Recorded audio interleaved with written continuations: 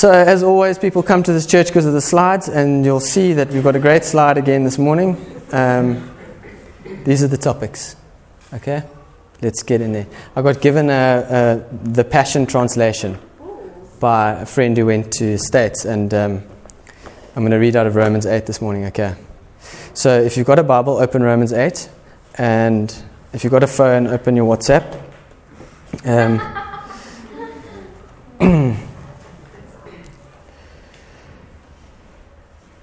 So the reason I'm preaching out of Romans 8 is because I think 2 weeks ago, it was 3 weeks ago when Leanne talked, I'd been reading it the night before, and then she talked out of it as well, and I just felt like, no. So I've been reading it just since then. It just sort of stayed with me, and I've just been reading Romans 8.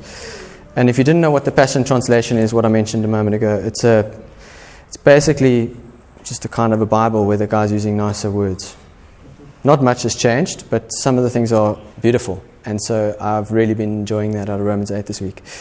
So I'm gonna basically what I want to do is the most famous verse in Romans 8 is this one that says, "So now the case is closed, there now remains no accusing voice of condemnation against those who are joined in life union with Jesus, the Anointed One." That's the one you guys have all heard. There's no condemnation for those who are in Christ. It's verse 1, Romans 8. Everyone talks out of that. I'm not going to talk out of that. I'm going to talk out of some of the other things that stood out to me, some highlights from Romans 8. So this is basically Supersport Blitz. It's the highlights of all the little things that if you're not sporty, it's a sports channel with highlights on it. Okay. We're having a great laugh with Gaz the other night. He's quite sporty, according to Jess. He actually plays touch rugby, but Jess just knows it as sports. He's into the sports. So he went to a particular sports World Cup she was talking about. It was actually a rugby World Cup. But to her, anything with a ball, it's the sports. It's the Sport World Cup. So we'll be discussing the Sports World Cup this morning. So verse 3 says this, "Yet God sent us..." Is everyone okay? We're going to just do a highlights package from this Romans 8. Verse 3, "Yet God sent us His Son in human form to identify with human weakness. Clothed with humanity, God's Son gave His body to be the sin offering so that God could once and for all condemn the guilt and power of sin." Ikhshan, how are you, my brother? Nice to see you. So, God comes in human form to identify with human weakness. Ish was talking about this last week, that we play down God's humanity because we want Him to be this great big God that has more power and more abilities than us, so that we can disqualify ourselves from needing to be like Him.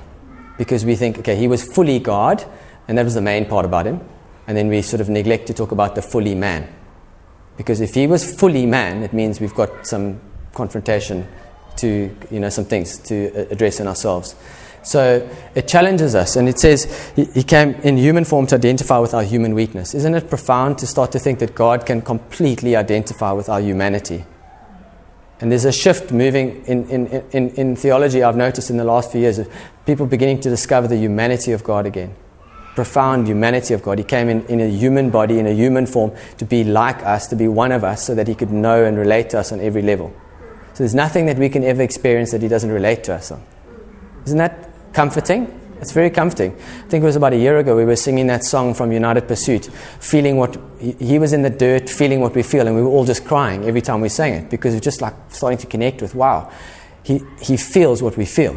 He understands. He knows those feelings. And I remember told that story about when Jesus actually was sweating and His sweat became blood, and just that humanity that He was in, just to such an extent, the anguish. So He comes in a human form to identify with our human weakness. This is verse 3. "Clothed with humanity, God's Son gave His body to be a sin offering so that we could once and for all condemn the guilt and the power of sin." So because He became so fully human, we can fully condemn and get rid of the power of guilt and sin in our humanity. Because He fully became human so that He can fully relate to that in us. Amen? You get it? So it helps us because we start to go, there's nothing that He doesn't relate to. There's nothing that that I can now be condemned in. Okay? So Eugene Peterson says God gets down on His knees among us, on our level, and shares Himself with us. Isn't that cool? Gets down on our level among us, on His knees. It's like we've got this grand God. Wow, He's powerful, but He's also come as a man. And for the ladies, He came as someone identifying as a man. Okay? I'm just teasing. Just to put a bit of spice up. Okay, there's a lot of things. Charlize Theron's in the news this week, and there's a whole lot of stuff going on. Sunday Times last week. God gets down on his knees among us and on our level and shares himself with us. God enters into our need. He anticipates our goals.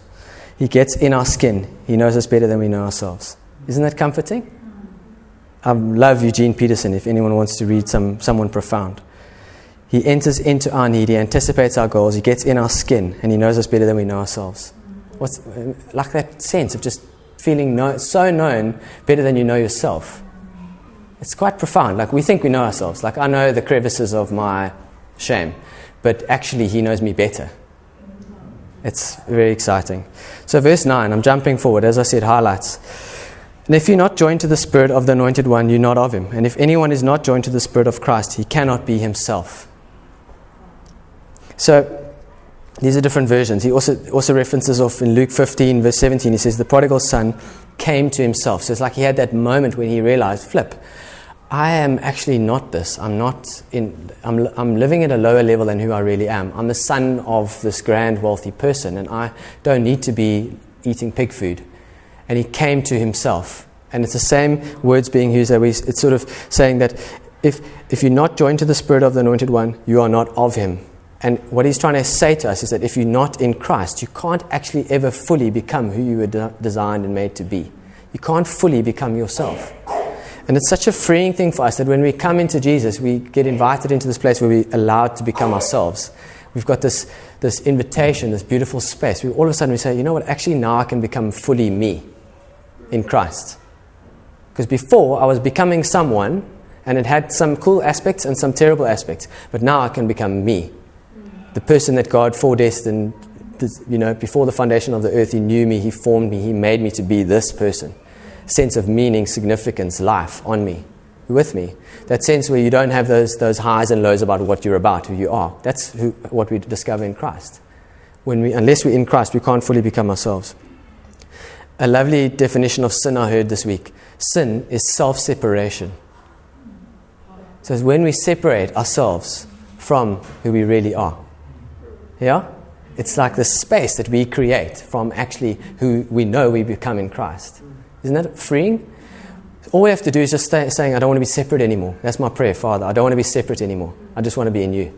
I just want to be in you. To abide, to be fully in God and not separate anymore, and have these moments where I move from being myself to being in Christ and having this weird space in between. Anyone can relate to that? After like a moment of great sort of fall or whatever, of conviction comes, and you look at it and you go like, was I being myself? Am I being myself in that thing? Is that me or is that not me?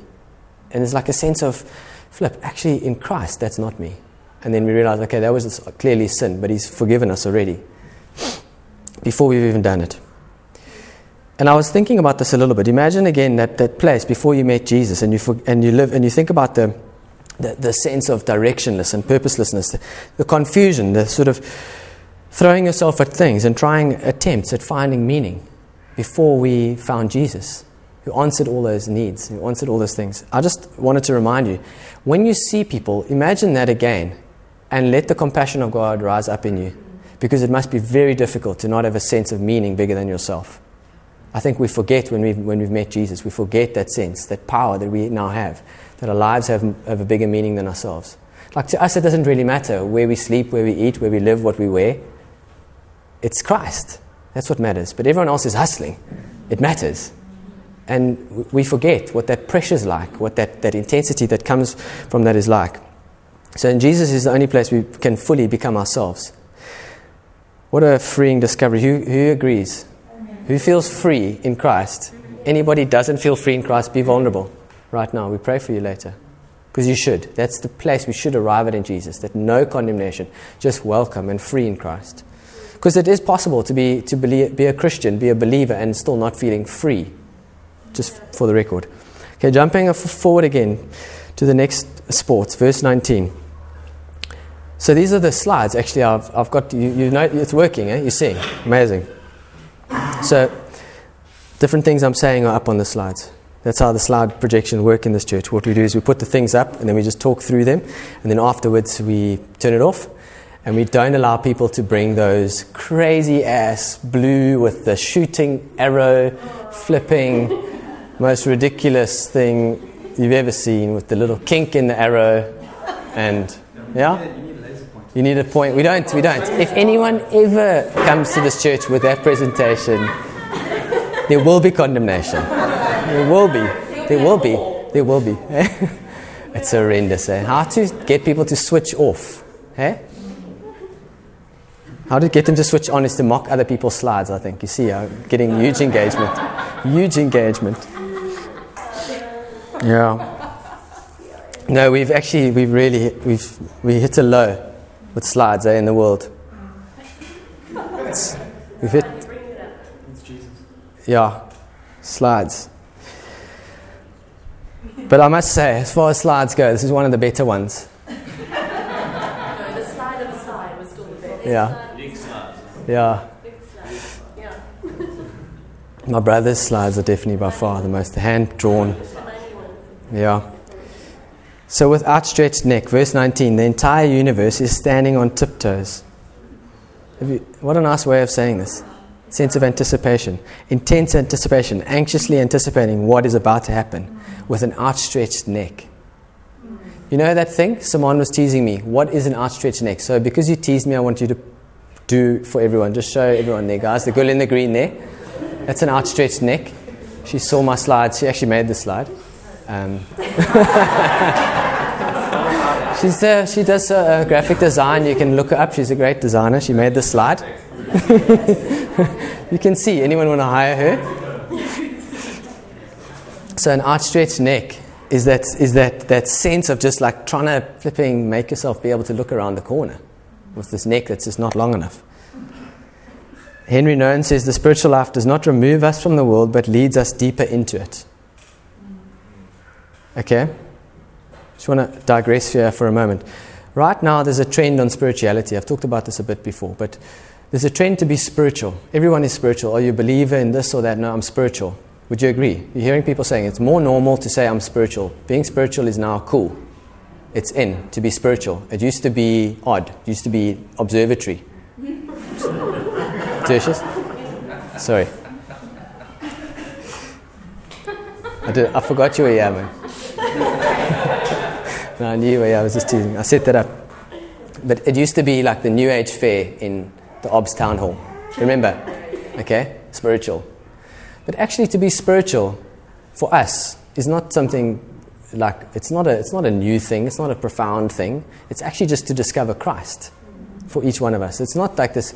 And I feel like what's busy happening in the world is this attempt to take spirituality away from what it really is and to make it a pursuit and make it something that it actually isn't. Spirituality is relationship with Jesus. That's the ultimate bottom line of what it is to be spiritual. It's to become fully alive, actually. Yeah. Body, soul, mind, and spirit. Just becoming who you are in Christ. It's impossible to be you without being in Christ. So being spiritual is actually not being sort of removing yourself to go off to meditation, as Henry Nouwen's saying. It's actually going deeper into the reality of your humanity. Because you can't be fully human and not start to have compassion and things well up in you for other people, and those kind of things start to happen in you. And that makes you more spiritual because you actually see more people as who they are. And thanks, Claire. There's a thing of compassion. For me, compassion is a major measure. It's a major measure for us. If compassion is welling up in me for other people, then I'm getting spirituality right, because as He's loved me, so now I'll begin to love others. Yeah? The first one, the one that He said. So as Henry Nouwen says, it doesn't remove us from the world, but it leads us deeper into the world. There should be a thing of us going, I am going to Bloemfontein because I've discovered something that there might possibly be someone there in Bloemfontein that God has an agenda for. And all I've got to do is just go to Bloem, order a coffee at the Wimpy and say, hoe gaan het? And that person has an encounter. Just saying. Wim, was it right? Hoe gaan dit? Yeah, that's good. Yeah. What sort of region of the country was that accent from? Would you say? Well, that's just flat. Flat, okay. Flat. Anyway, so it can work in Bloem. Okay. Maybe next week for the Bloem ad, you must practice a bit of a Bloem accent. And then you teach us. So we can, that'll be fantastic, yeah. Do a little skit, that'll be lovely. John 3:16 is the one you guys learned, but I want to read John 3:15. So that those who truly believe in him will not perish but be given eternal life. The one that comes before, for God so loved the world. Okay, so that those who truly believe in him will not perish but be given eternal life. Now a guy called Matt Heim, he rewrote that and he said this: whoever puts all their trust in me will have real life, the way you were always created to live, and this will go on forever. So there's this thing going on of like, I get saved and I get eternal life. And that was the point. No, when I get saved, I get real life now. That's what the point was. It was never about what comes later. It was always about what I enter into in that moment. And it doesn't then change. It doesn't then become something ongoingly more that I'm waiting for or that I discover. So, for God to love the world, he loves you, you get saved, and then you get eternal life. Well done. You're in. You made it. That's been the gospel for a long time. But the gospel is actually that I get real life. I'm going to read it again to you. Whoever puts their trust in me, and I think, as I said earlier when we were singing, the thing of trusting in God is our ultimate worship. God, I'm going to trust you completely. Every level, every layer, every moment. Putting our trust in him, as we put our trust in him, we'll have real life, the way you were always created to live. And this life will go on forever. That's the part about eternity. The real life that you now discover in Christ will happen. By the way, it happens to go on forever. It's not the point. The point is what you're living now. So feel that sense of guilt and shame and condemnation, to be shifted, to awaken to how much God actually loves you, and discover the real life that he's offering us right now. Verse 23, it's not just creation who have already experienced the first fruits of the Spirit, also inwardly and of the Spirit, and also inwardly grown as we passionately long to experience our full status as God's sons and daughters, including our physical bodies being transformed. Who wants a transformed physical body? Anybody? A few ailments, a few things you're wishing, like there's age, there's whatever, there's a nose, there's an arm, there's a thing you don't like. And then verse 24, for this is the hope of our salvation. So when he talks about the first fruits of the Spirit, so it's not just creation that's groaning and waiting with an outstretched neck for the sons and daughters of God to discover who they really are. It's actually all the other people like us who've discovered, who've encountered Jesus. We've experienced some of the first fruits. So he says it's not just creation, it's we who've already experienced the first fruits. And what are the first fruits that we've experienced? Can I give you some examples? His presence. Yeah? Isn't it lovely? Like we can't get enough of it. The gifts that he's given us over and over again, his wisdom and his power.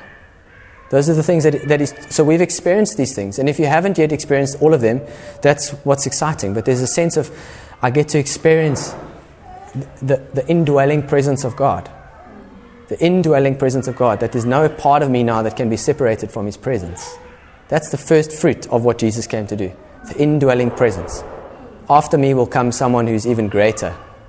And he will dwell within you, amongst you, within your context, your community. Yeah? So his gifts, his wisdom, and his transforming power. You guys are from PE. When I was there on Easter, at Easter weekend, there was a lady with a sore leg, and I got this random... someone's got an issue with their left leg, and she put her hand up. And I never get that stuff right. And she put her hand up, and immediately someone prayed for her, and she just completely zing-zonged in the Spirit, fell to the floor, and she was fully healed. And she came back on the Sunday, and she said, I just felt so noticed. And I mean, she'd been healed, so she was quite excited about the leg thing. But I just loved the testimony, because she said, I felt noticed. Like God sees you, and he knows you. And half the time it's irrelevant that we get it wrong or right or whatever. It's about God knows you and he's got a plan for you and he notices you right now. There's someone outside of your situation who can bring the power, the transforming power of God into your situation and just say God sees you and he knows you and he notices you. Yeah? It's exciting when we get to partner with God in that way. Another cool story I had there was this guy. I took a complete risk. It was like the one that Josh took in the George parking lot, where he went up to a guy without even saying hello. He says to the guy, "Your dead grandson." And the guy looked at him and he said, "I don't have a grandchild." And then he said to him, "God's still got a plan for your life." So you can redeem it. But I took one of those punts. I said to a guy, "Something happened when you were 13 just like straight up 13. I didn't say like something happened in the range of your teens, you know. That's how most of us would have worded it. I see you and I see teenage, you battled. Yeah? So it's sort of from birth to 20. Stuff went down. Isn't that how most of you? Be honest. When last time you said 13? Yeah, anybody? No. Geez, we need to up the ante of the risk taking again. And as I said 13, he just started weeping. His parents died when he was 13. And it was the most beautiful encounter with this guy. Just like praying, ministering to him the love of God again. Just like God knows, he still remembers that. He sees that time. And he wants to minister to your heart in that place. It was awesome. So I'm just reminding you guys of some of these little stories of how the transforming power of God comes in and just does this ridiculous thing that we could never bring. And he's been doing that in all of our lives, but it's not for us, because the compassion must well up within us. And you have to start somewhere. You have to move. You have to shift yourself off your ass, do something, and go to actually take a risk. Your dead grandson. It's better than not your dead grandson. Yeah? So verse 26 says, but the Holy Spirit... I'm moving on to almost on the last slide here. I know you guys are loving the slides, it's one slide. Verse 26, but the Holy Spirit rises up within us to super intercede on our behalf, pleading to God with emotional sighs too deep for words.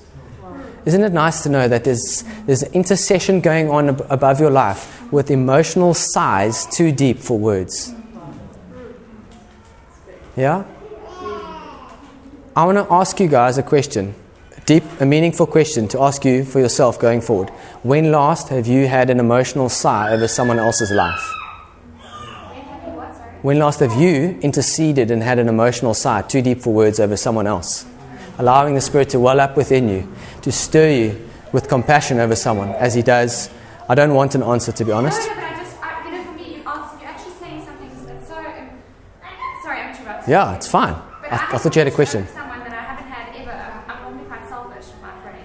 Good. And I just felt this for someone else. And I was thinking, my heart was like, Lord, let me just see something come out of this. Because I've never had this in my heart for someone else. And I think my heart is just to be able to just know that it did something. Not that I need to see it. It was so powerful that you almost want to. But yes. It's just, what you said was just... Good. So that's beautiful, because the place that we get to as we mature in God is to begin to have compassion and to begin to move from being people who ask God for specific breakthroughs to being people who intercede. That's what maturity looks like for all of us, is to shift from a prayer relationship with God that is request-based to engagement with God that's intercession-based. It's not about you, it's about His kingdom and about other people. You become other-centric when you are Christ-centered. You move from being on about yourself to being on about Him. And so there's a massive shift for each one of us. We said at the beginning of the year, we declared the year of the inner life. And I keep reminding you guys that intercession is the center of what God wants to do with you, with us. It's what He's doing with us right now. Teaching us how to move from a request-based relationship. God, will you do this for me? God, will you do this for them? To actually interceding. I love that. I've been reading that little verse over and over again this week. The Holy Spirit rises up within us to super intercede. He rises up within us. He wants to do that if we'll let Him. Yeah? Who's willing? Anybody? I'm just getting engagement. Good. Who's willing? He rises up on our behalf, pleading to God with emotional sighs too deep for words. The Greek word, let's have a go. It's a nice laugh. Huperenrentugkano. Hyper intercession. That means hyper intercession. So do some of that, hyper intercession.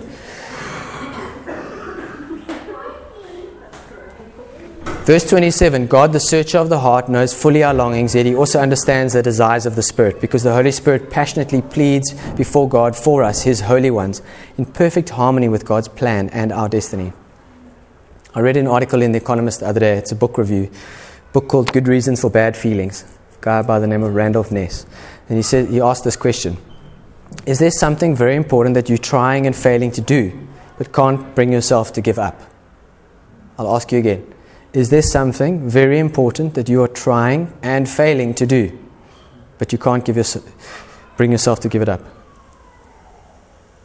So this book is all about good reasons for bad feelings. So they're trying to dig into depression and other motivations and causes where depression could be coming from than just throwing medicine at people, which helps, but also it's become very normal. So he's trying to look at things from a different perspective. What's going on a deeper level, like when you go and see a homeopathic doctor or those kind of things. And I've been reading that and thinking, what are the things in my life that keep throwing me off, that I've been trying to do, but I just I'm not getting them right, and I can't actually give up trying. I can't give up trying. I just keep trying to do this, to get this to happen. And then somehow I get this like emotional zing-zong of this lows and highs because of this thing. I just can't let it go. And we've all got those things all over our lives. Yeah? And this verse 27, God, the searcher of the heart, knows fully our longings. We can trust Him with it. We can trust Him with anything. He knows fully our longings. He's interceding on our behalf for our success. Just like sets us free to say, you know what, I've been trying to do this and I've been failing at it and now I need to give it up. Just like sets us free because He knows my longings. He knew that I was trying to do this and He just lets us, He just takes the hook out and we can just let go. Yeah? This is a deep thing I know I'm talking about. And then you start praying big prayers and you get scared. I was praying some things this week and I was thinking, I feel awkward alone in my office praying this. That's embarrassing. Who's recently felt awkward at the size of your prayer?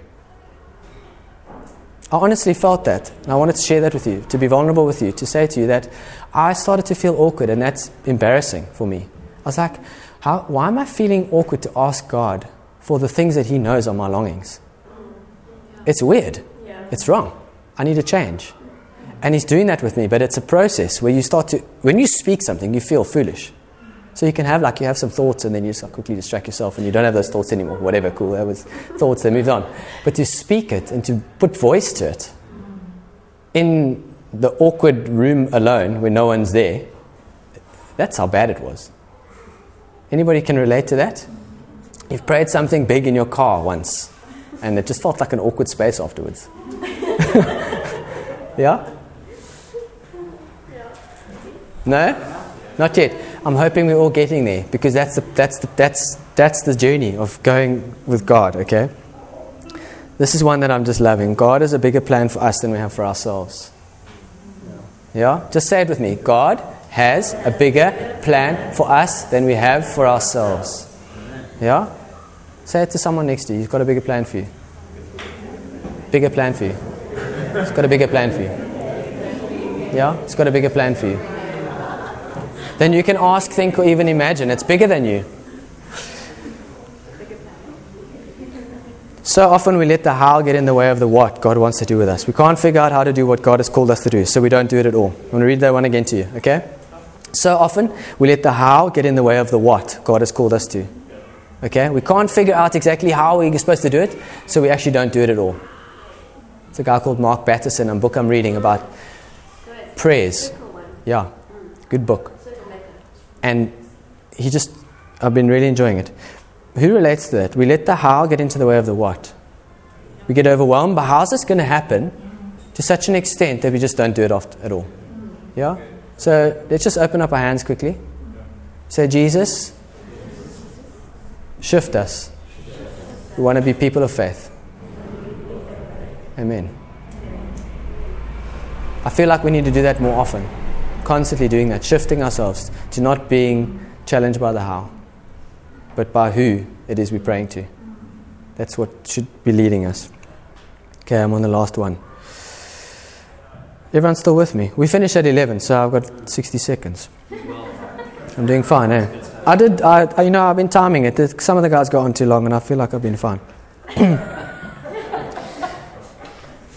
Ravi Zacharias has got this amazing book called The Grand Weaver. If you haven't read A Lovely Life Story, go and read Ravi's story of his salvation. Profound. Ravi Zacharias, The Grand Weaver. Go read it. And I just have never forgotten the phrase, the Grand Weaver. I think about it all the time. And then when I pick this up in verse 28, so we are convinced that every detail of our lives is continually woven And then I was just like, Ravi, wow, what a story, God, how He wove your life. And then I just connected to it so much about how He's weaving all of our lives, our situations, Lisbon, whatever, the things that are going on in all our lives. He's this weaver. But it's all aimed towards encounter and relationship with Him to the highest degree, letting go of ourselves and becoming more and fully in Christ. Yeah, and it's so safe. It brings us such a safety. Then it says, so He's continually, our lives are, every detail of our lives is continually woven in to fit into God's perfect plan of bringing good into our lives. Isn't that fantastic? He's weaving things to bring good into our lives. That's what He's doing. That's always what He's doing. He's not weaving things to bring calamity. We don't believe the old Matt Rodman song. We don't agree with that one bridge part, okay? Give and take away, okay? He's weaving for your good. All the time. For we are His lovers who've been called to fulfill His designed purpose. For we are His lovers who've been called to fulfill His designed purpose. So when last did you take time with the Father and say, just, here I am simply because I love you? When last did you do that? Do it today. Here I am simply because I love you. You know, this is me. You know me. I'm here because I love you. And then just have a jot a pad there, whatever, jot the things down that are going to distract you until there's no more, and you've got a Mursa to-do list that you've built up there for, 3 weeks worth of to-do, and your mind is finally clear. And then you just say it again, here I am because I love you. And just keep saying it until eventually your mind is clear and you're there. As I mustn't mention his name, but as one of the New Age thinkers says, let the thoughts come, and then just say to them, you know what, it's not time for you, move on. And then just let them come, your time will come later. And then just let the river of His love come towards you. Yeah? Father, here I am because I simply love you.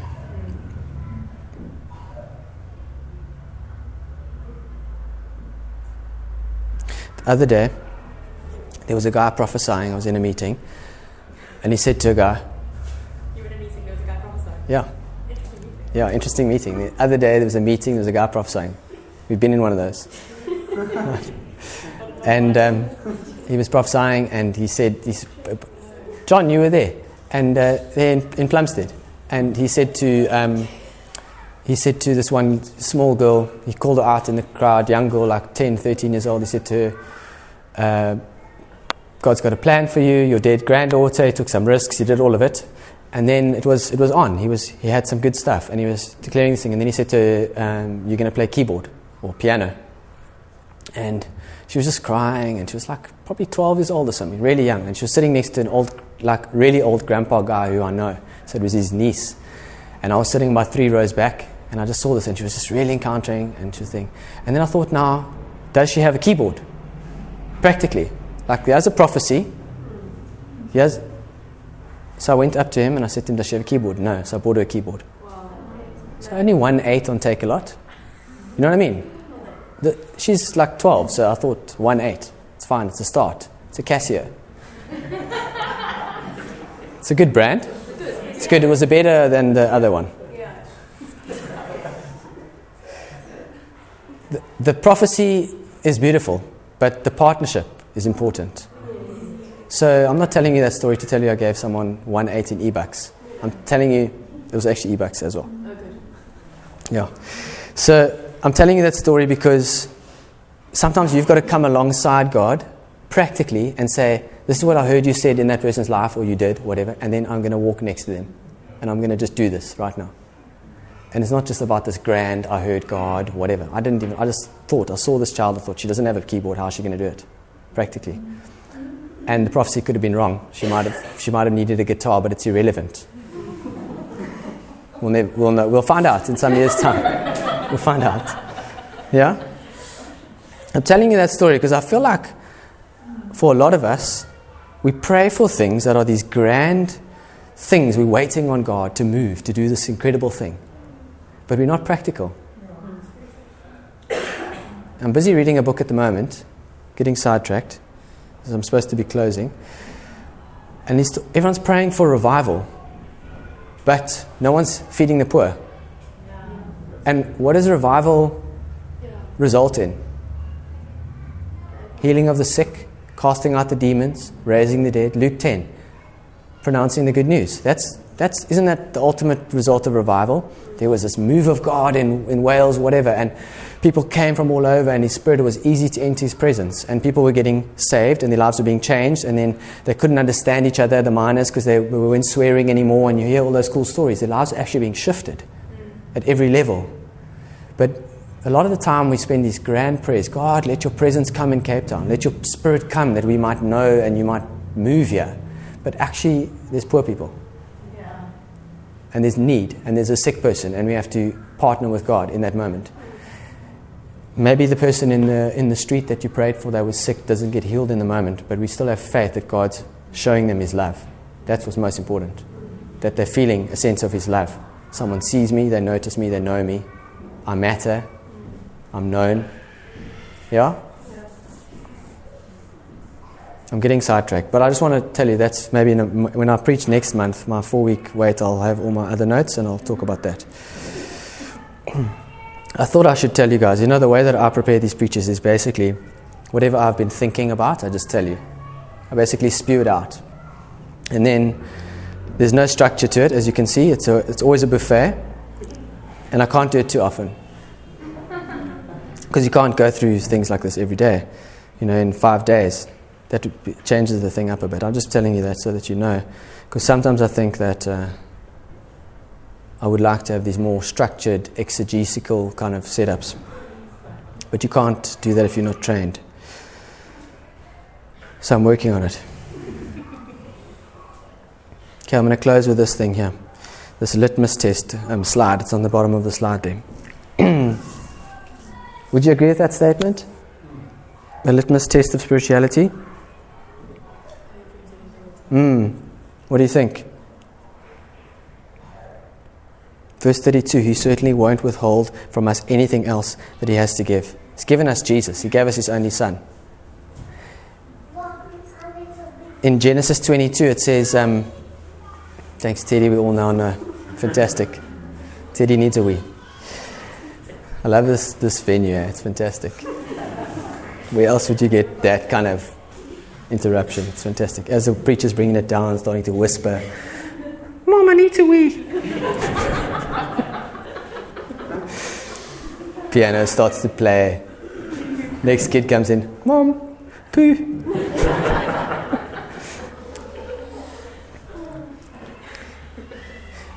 In Genesis 22, when God asks Abraham to give up Isaac, and then He doesn't make him do it, God actually gives us Jesus.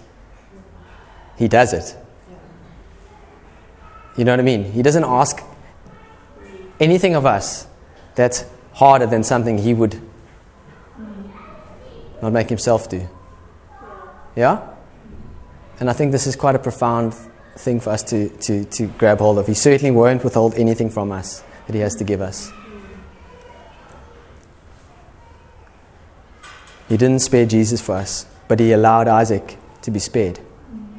And He does that over and over again, His kindness over and over again to us.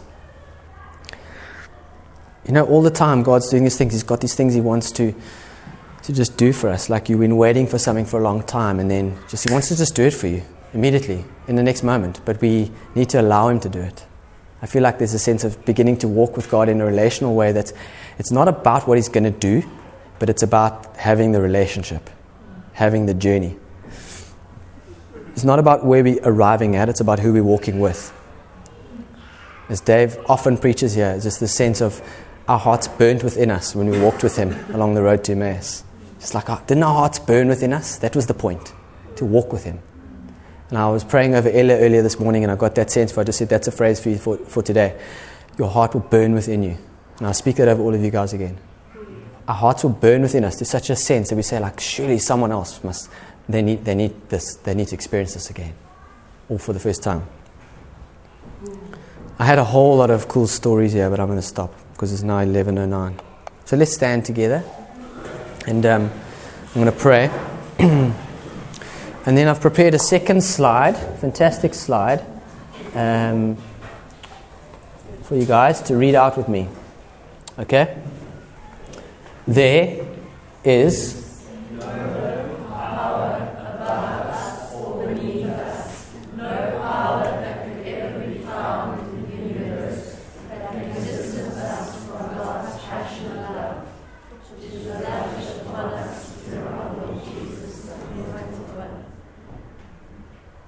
So Holy Spirit, thank you for your presence.